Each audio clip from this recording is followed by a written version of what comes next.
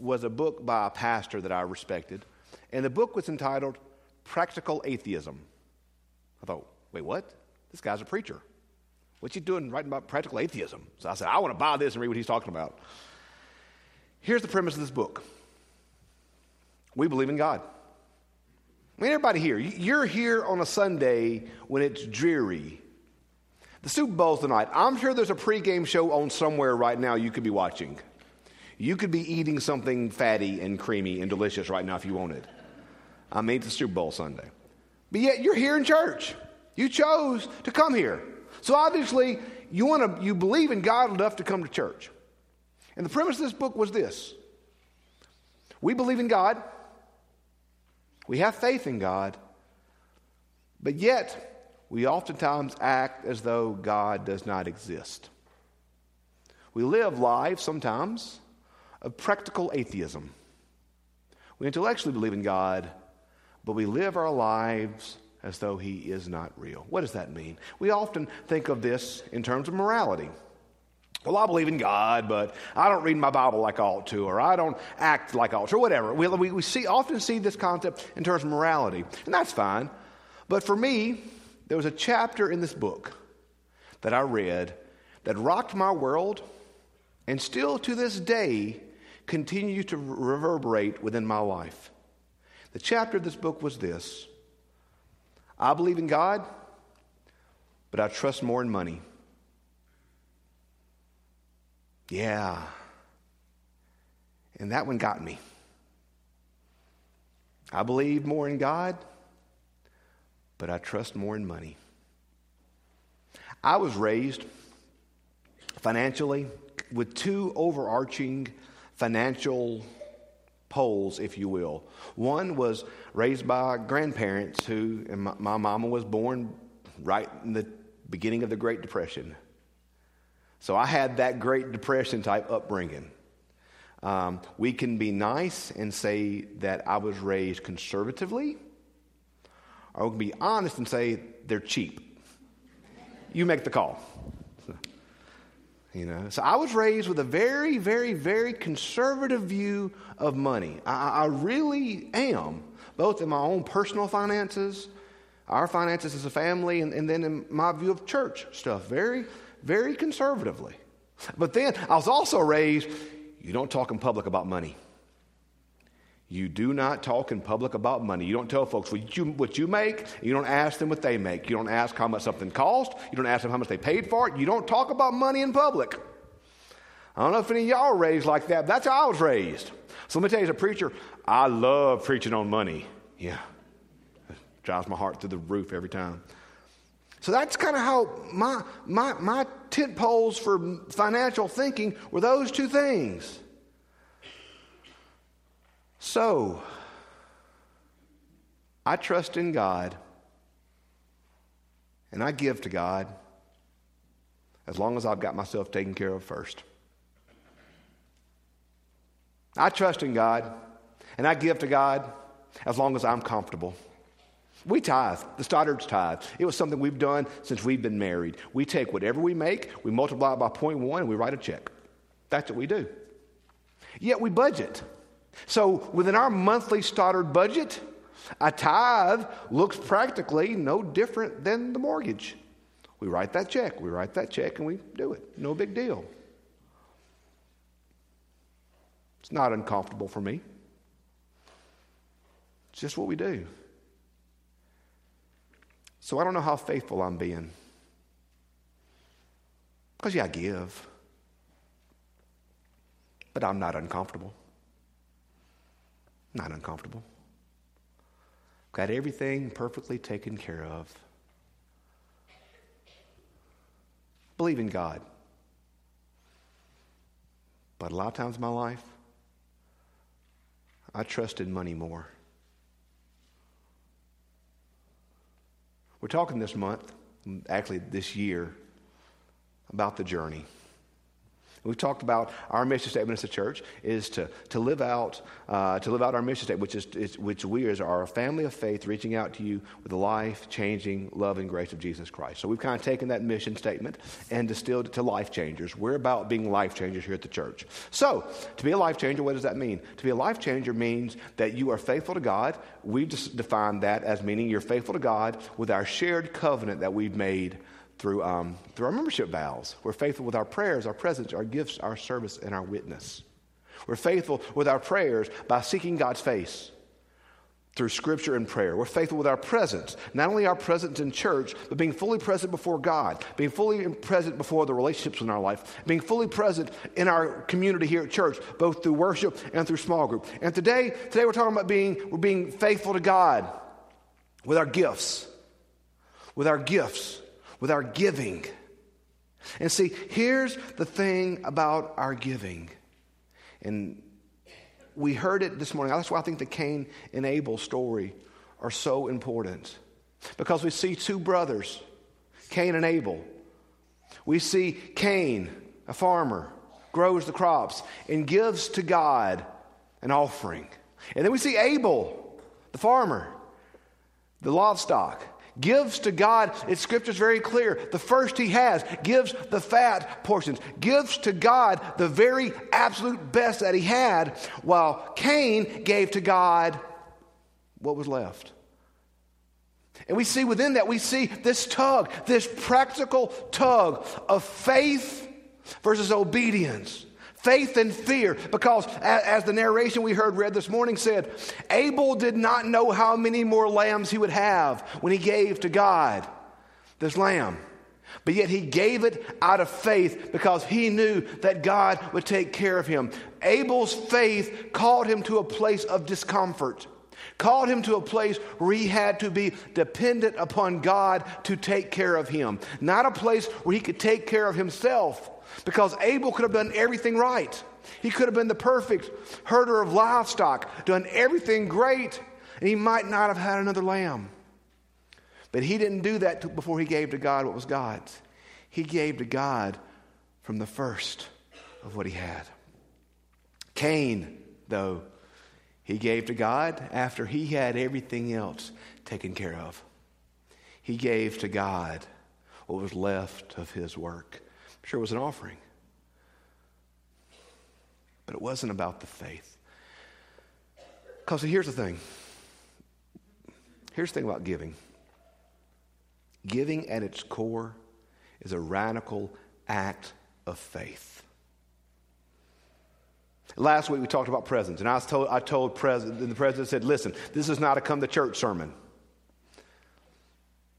This is not a give to church sermon. Don't tell the finance committee I said that. Just finance folks, put your hands over your ears right now. Just put on the ball game. I'll be back in a little bit. This is not about giving in the life of the Christian. Is the fever in the life of the cold.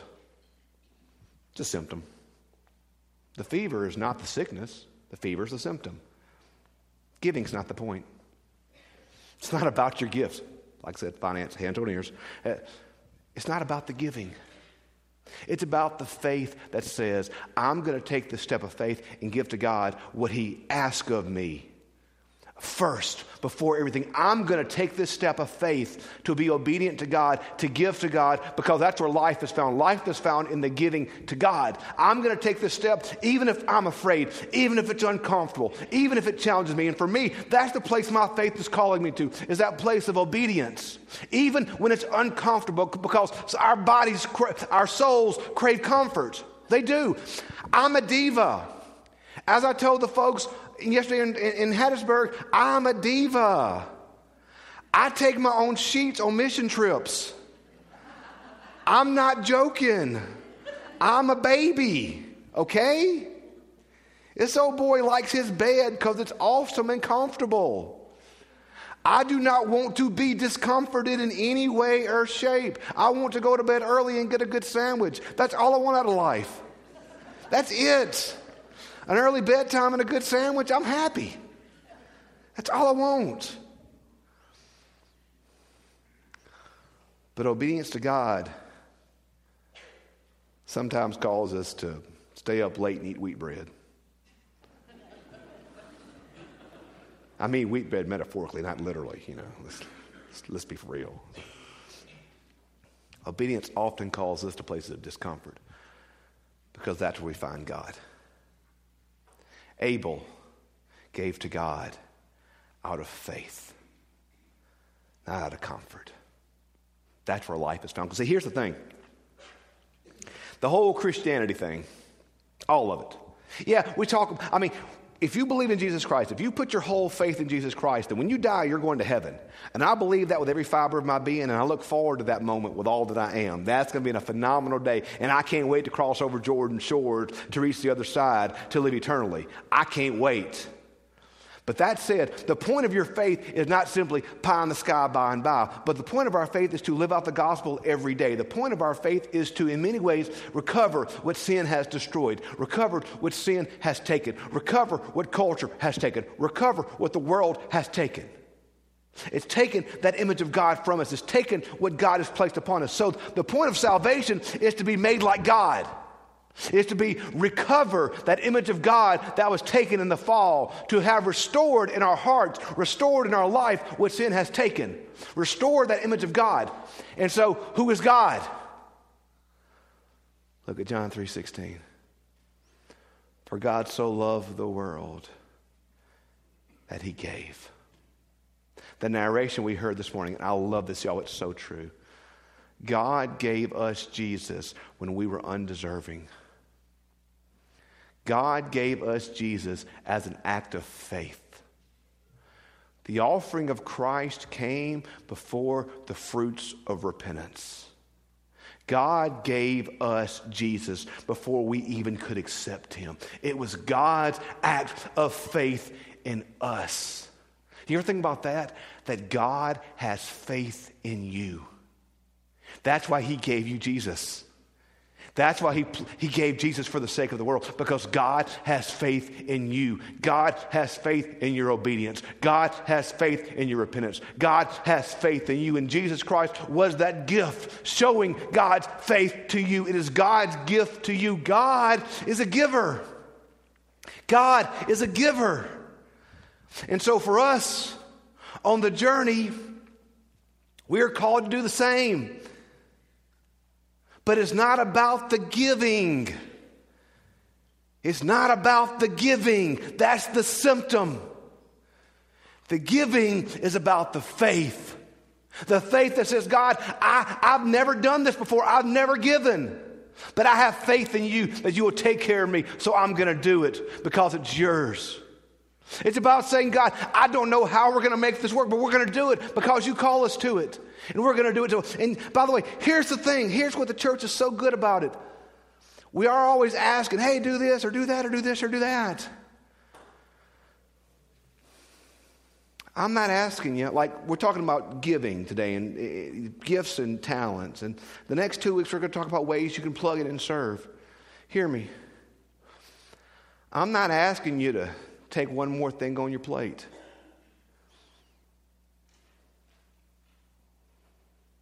Sometimes we got to give something up. Sometimes we got to lay something aside, both with our own finances to give, with our schedule. I don't know about you, but I'm pretty busy. I'm so busy sometimes I can't serve God like I want. So I've got to look at my schedule and see if there's something I need to lay aside. What's the old Dave Ramsey thing? We spend money we don't have to buy things we don't want to impress people we don't like. Sometimes our financial wheels are spinning.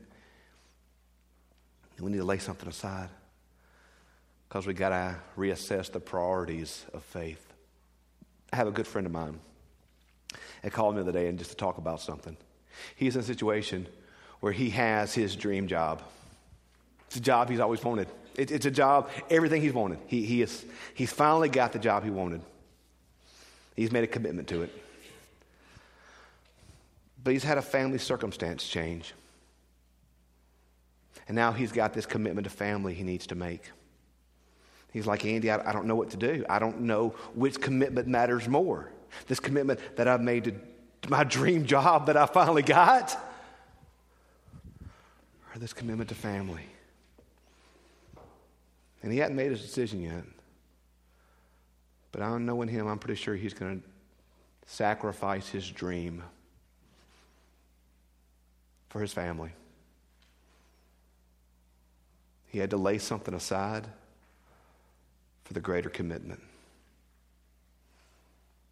How many of us as parents might not have reached the education level we'd like to have because we've sacrificed for our children? How many of us as parents have turned down jobs that might have moved us to places we didn't want to go for our children? How many of us have made those sacrifices for the greater good? Now, there are times in our life when we've had to tell family we can't be there at that moment, or we have asked family to make sacrifices for this. And that's what life is, isn't it, y'all? It's that constant juggling act, that constant battle. As we give, giving is symptomatic of the bigger issue. Where in our life are we called to take that step of faith? Where in our life are we called to be like Abel and step out on faith, even when we're unsure, because we know we're called to? Where are we called to be like God? To give out of faith to what's happening. Because here's the thing, here's the truth, y'all. God does not always call us to places that are comfort, but God always calls us to places that are life-giving. Whenever I was struggling with even accepting the move to St. Matthews, Holly and I were comfortable. We were very comfortable in Petal. Life was good. But we knew that God required our obedience to a promise we made. And we took the uncomfortable choice. And I'm thankful for that. God's a giver, and he gives in faith. In our lives, as we journey together, are we giving? And I'm not just talking about money. I'm talking about our life. Are we giving in faith? Are we giving to God out of the faith in him?